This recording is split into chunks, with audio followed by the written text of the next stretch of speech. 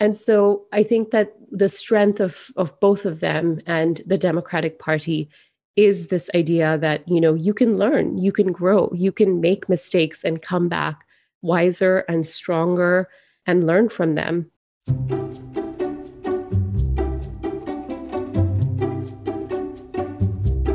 Hey, welcome to Crosscut Talks. I'm Mark Baumgarten, the managing editor at Crosscut, and this week I'm speaking with Ruchika Tulshyan. Ruchika is the founder and CEO of Candor, a global inclusion strategy firm, and she's a journalist whose byline has appeared in Harvard Business Review and Forbes. She's also the author of The Diversity Advantage: Fixing Gender Inequality in the Workplace, and she's currently writing a follow-up to that book that focuses on the experience of women of color at work. Of course, one of the workplaces that has seen the deepest inequality for its entire history is the White House. But that is beginning to change with the election of Kamala Harris to the vice presidency. Harris will be carrying a lot of firsts into the White House. She's the first woman vice president, not to mention the first woman of color to hold the office. She is the first Black person to be vice president, and she is the first Asian American to achieve this height of elected office. It's going to be a very different experience from the last 4 years, a sign that our country is changing, and really a recognition that it has already changed. I wanted to talk to Ruchika about that, what it means for the country, for Harris, and for her. Ruchika, welcome to Crosscut Talks. Mark, thank you for having me. And while you were making that announcement, I had goosebumps. Oh, well, I'm sure it wasn't my recitation. It was probably the content, right? Well, the content is pretty amazing. So let's start. I'm wondering if you could tell me about the first time you became aware of the now vice president-elect. Walk me through your experience of getting to know her as a public figure and how you regard her in your life in the run-up to this election.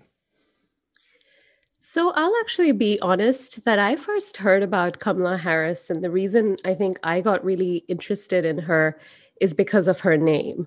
So I have a name which is unusual and pretty hard to pronounce for most Americans.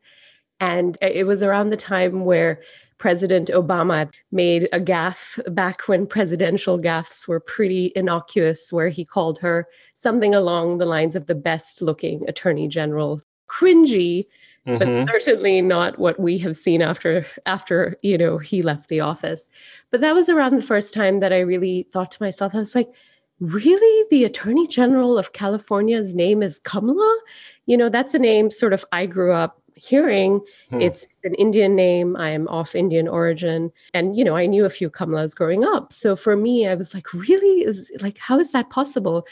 And I started looking into it and I started realizing, wow, she's a Black woman, she's an Indian woman. So that was sort of my first foray into really recognizing who she was. As, it became clear that Joe Biden, said that he would choose a woman and a woman of color. At that time, Kamala Harris's name was being, sort of bandied about. So was Stacey Abrams, whom, I'm also a huge fan of. So I really started getting very excited, at the prospect that whoever this person is going to be, it's going to be a huge change from what we've seen to date. And so the day that, Joe Biden made the announcement, and I've been following not only Kamala Harris on Twitter, I love Twitter, but also, Mina and Maya Harris and other people, who it just felt like a huge celebration, just hearing her name announced, just looking at those sort of early videos of her accepting it, it did give me the chills. So now let's fast forward to after the election when the major news organizations called the race for Biden and Harris. What were you doing that Saturday morning? What was your experience with the news that Harris would be entering the White House? I mean, I had the champagne ready. Oh, really? Not only did I have the champagne ready, but I had specifically ordered champagne from McBride Sisters, which is a large Black-owned, women-owned winery out in California. And I was just so sure she would win. I was so sure they would win. In the same way, sadly, in 2016, I was very, very sure that the Trump administration would be coming in. And I think for me, not only did the moment feel really historic. I mean, I have a 4-year-old, I have a brown son. I myself identify as a brown woman of color. It really felt like, wow, there is hope for this country. I'm an immigrant to it.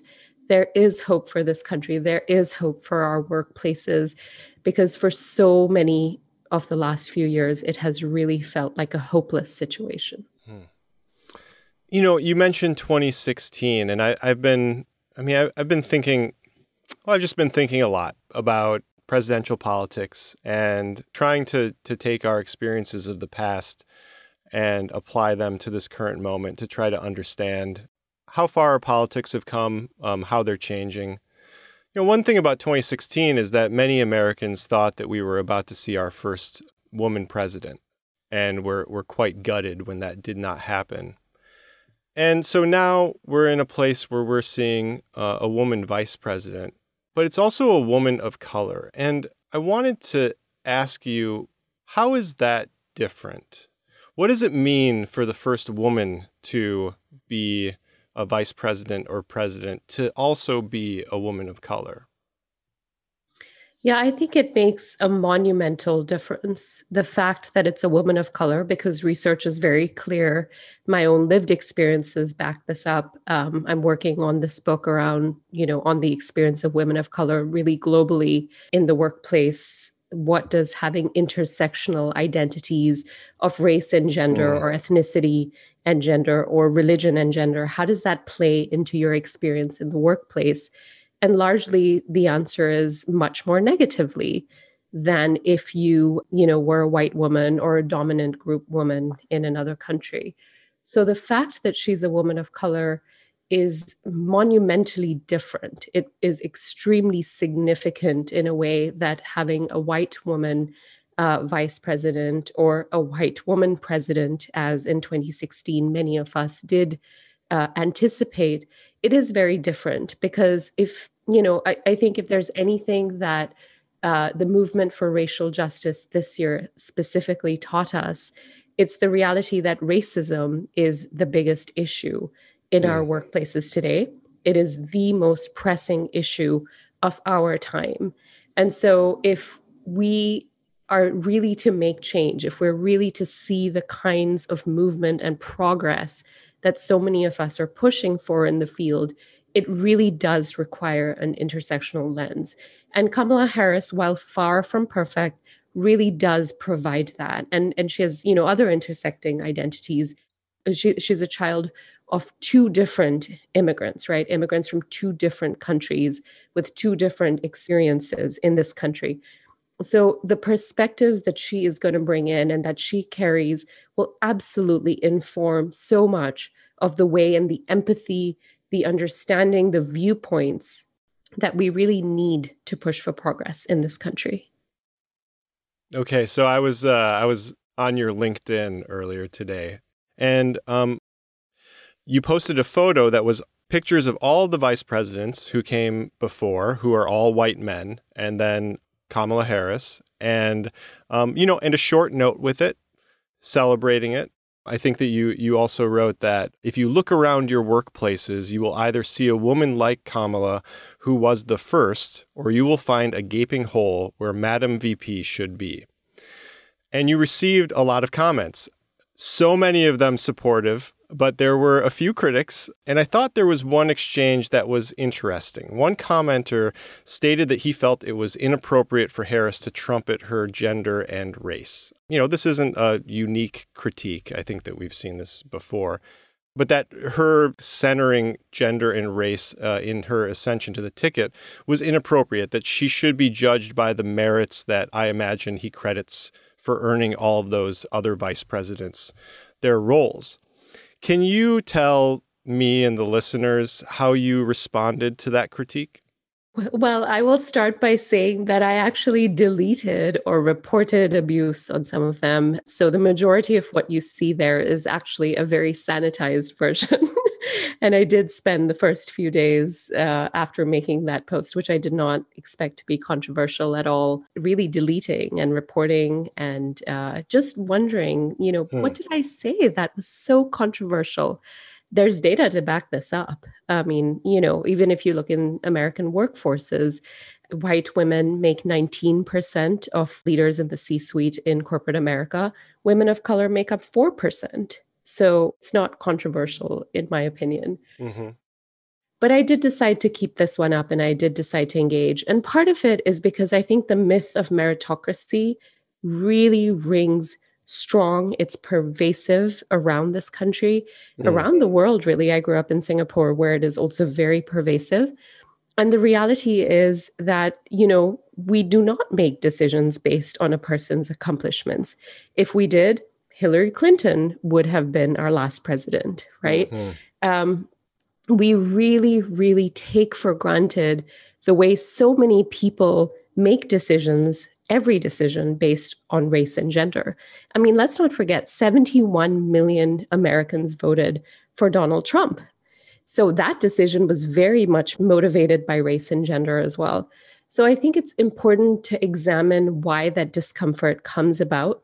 I think meritocracy is one of those ideals that we casually sort of throw around because it helps us feel better about the fact that others aren't progressing.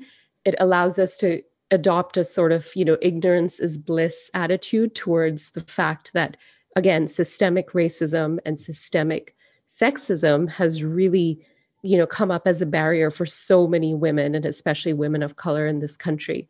So while I would love to live in a world where we truly could, go beyond someone's race and gender. But for us to really get there, we have to see the representation. So, when I was sort of engaging with this commenter, whom, by the way, I have no idea who they are. Mm. But when I was engaging with them, what I really wanted to drive home was this idea, you know, either you're telling me that, race and gender don't matter, and that just for 208 years, there was not a single woman or woman of color who was qualified enough to become a vice president, right? Or you're telling me that men and white men are inherently better, right? Mm. And will Hmm. always sort of be at the top, right? Because they inherently have something that's, great about every single one of them. And I think that's where the argument starts to break down when you start to investigate that. I would love for more listeners to understand the level of abuse Mm. and the level of harassment that women, and especially women of color candidates, have to really brace themselves for. What I experienced was a tiny little glimpse into it. Neither am I running for public office. Neither did I say anything extremely controversial. Neither am I making decisions on how to run a country or a state or city council.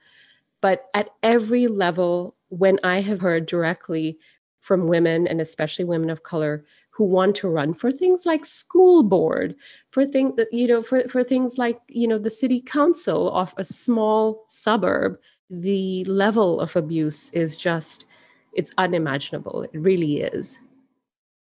I've been thinking a lot about the presidency of Barack Obama and how his election as the first black man to sit at the Resolute desk seemed singular, this individual who was achieving this, who was making history.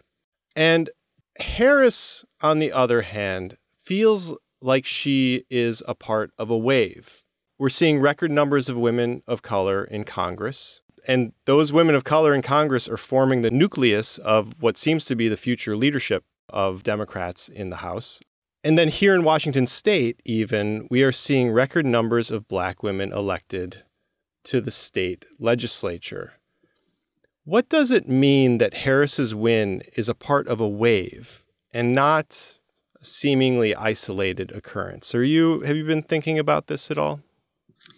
I did immigrate here the year that Barack Obama, was elected to a second term back in 2012. Hmm. And so for me, definitely like millions of Americans, I think a lot of white Americans, a lot of non-Black people of color Americans and immigrants, I started getting really comfortable. I started thinking, well, yes, there might be, day to day, racism and aggressions and challenges.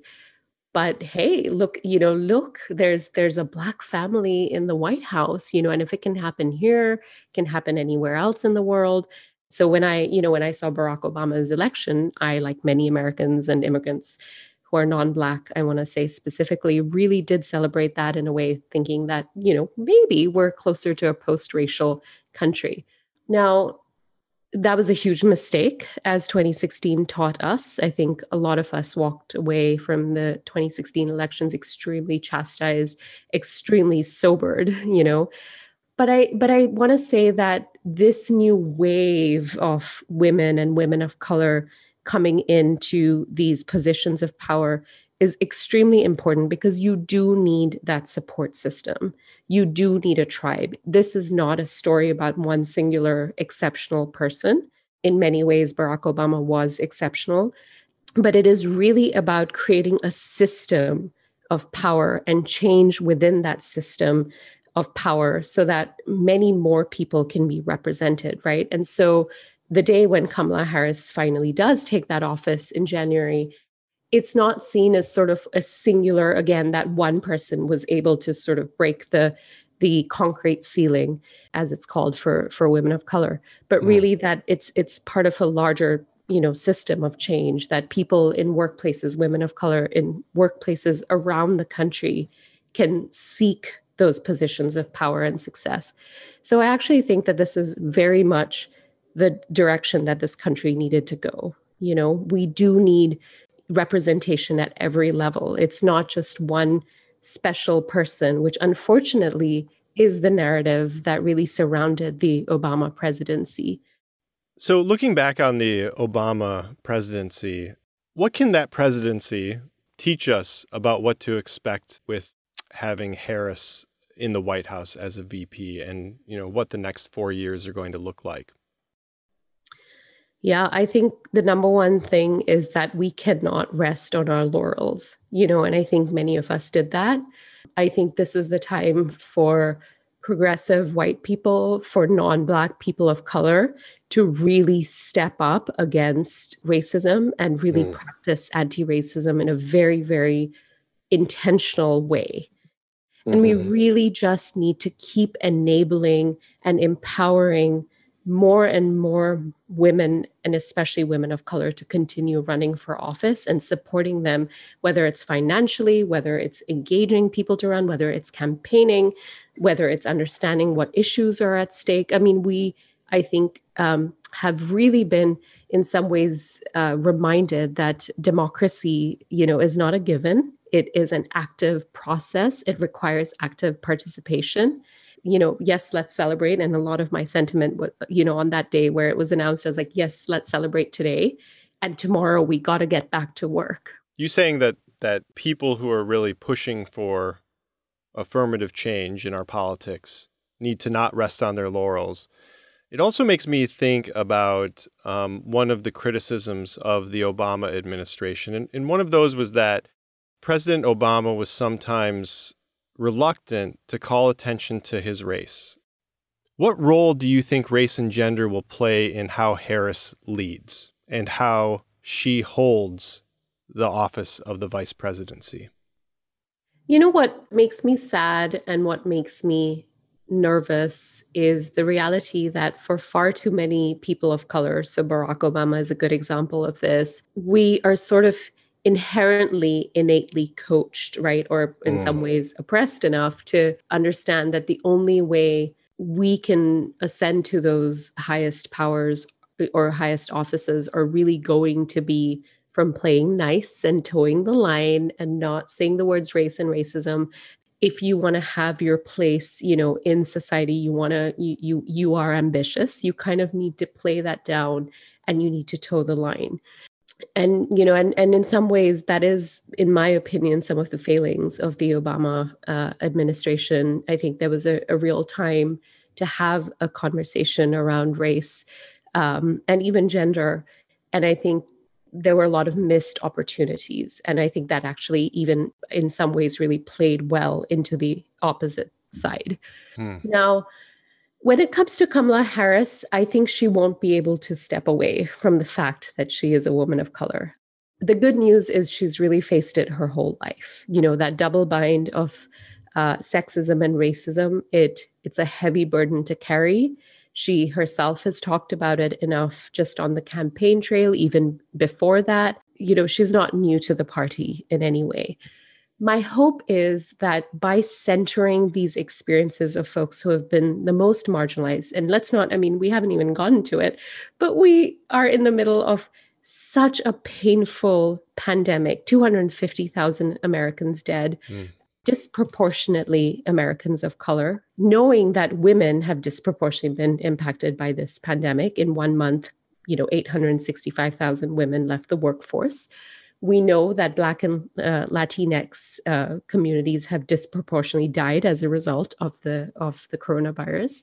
And so I would actually say that this is the best time for her to lean in and lead with those identities. I want to finish off with a question, well, by talking about, I think, the complexity of representation. Vice President-elect Harris is a kind of avatar of the multi-ethnic coalition that the Democratic Party is building its politics on. She is the daughter of immigrants from Jamaica and India. But we're seeing some limitations around a politics built around that coalition. Some Asian and Latinx voters, for instance, are being credited with defeating affirmative action measures at the state level. We've seen President Trump won Florida in part by appealing to Cuban voters. Do you think that it's an antiquated way to look at the electorate and to really shape your politics? And where do the Democrats go from here? That's a great question. And I think one of the concerns and one of the failings really of even the media in the way that the election results are being reported is, a lot of Cuban Americans do not have the same sort of experiences, for example, Mexican Americans. So calling them the sort of Latino voter is an overly simplistic sort of definition and categorization. Even within the Asian American community, there are some very stark divisions, very much by a lot of nuance of, what was your immigration journey into this country? How much was you identifying as white or proximity to whiteness? How much was that, shown to you as your way to succeed in this country? And so I think that there's a lot of nuance there. Without sort of being able to consider what are the unique issues that different communities are dealing with, I do think it is harder to be a party for everyone than the way that the opposition has really structured themselves as, in many ways, a very, very white supremacist party. And I know this sounds, maybe it sounds extreme to some listeners. I certainly would not have used this terminology 4 years ago, but you cannot deny that it's sort of a race to the bottom once you start talking about xenophobia and racism and sexism and all of that. And those are sort of the easy things to lean on. I think the Democratic Party is going to have a difficult time. There is no doubt about this. And even in this election, I think one of the big things that played in their favor was the pandemic. Without the pandemic, I shudder to think what would have actually happened on election day. I think if I was to sort of, think about how the Democratic Party is going to turn around from here, I think it is messages of healing. I think it is messages of unity. I think Joe Biden has done a good job in doing that, as well as Kamala Harris. I think there's also a lot of room, and I think this is where the strength of, again, both candidates, of both Joe Biden and Kamala Harris, is demonstrating a growth mindset.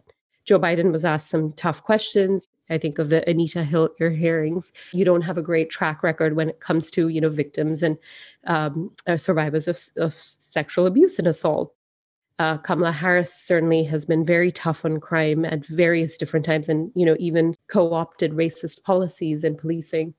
And so I think that the strength of both of them and the Democratic Party is this idea that, you can learn, you can grow, you can make mistakes and come back wiser and stronger and learn from them. And I think that really does put at least these two leaders in a very good position to lead. I would really say for the Democratic Party, that needs to be front and center. This idea of, we may not have included you in the past. We may have not understood some of the unique issues that various communities are dealing with, but we're here to listen and learn. And I think that is the strength. The other thing on the side of the Democratic Party is the demographics of this country are changing rapidly. And by some measures, in the next 2 decades, we're going to be a minority majority country where white people will be the minority of this country. So I think we really need to sort of think about what is the future going to look like? What are the messages? What are the ideologies that will resonate with Americans of tomorrow, not just the ones of past? Okay, I've got one more bonus question I want to ask you because I want to get away from complexity for a second. And I just want to know, what is your plan for Inauguration Day? Do you have another bottle of champagne at the ready? That is a great question. I think there will definitely be champagne on Inauguration Day. I think what really makes me excited is being able to stand, in front of the TV with a brown skin, 4-year-old and say, this is your country. Like, let's celebrate this. He's actually, he's the first blood relative I have who is American. He was born in this country. And I love the fact that we get to do that together and celebrate. So I think there'll be champagne for me, for mom, and then there will be cupcakes for the little one. All right. That's Ruchika Tulshyan. Her book is The Diversity Advantage, Fixing Gender Inequality in the Workplace. Ruchika, thanks so much for coming on the show this week. Thank you so much for having me, Mark. Really appreciate it.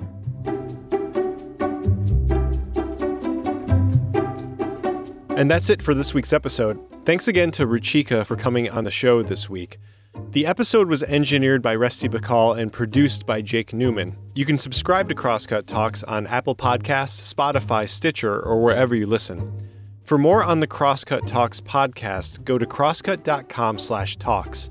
And if you like the show, please review us. It really helps other people find us.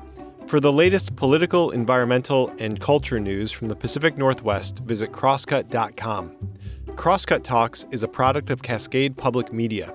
I'm Mark Baumgarten. We'll be back next week with another episode.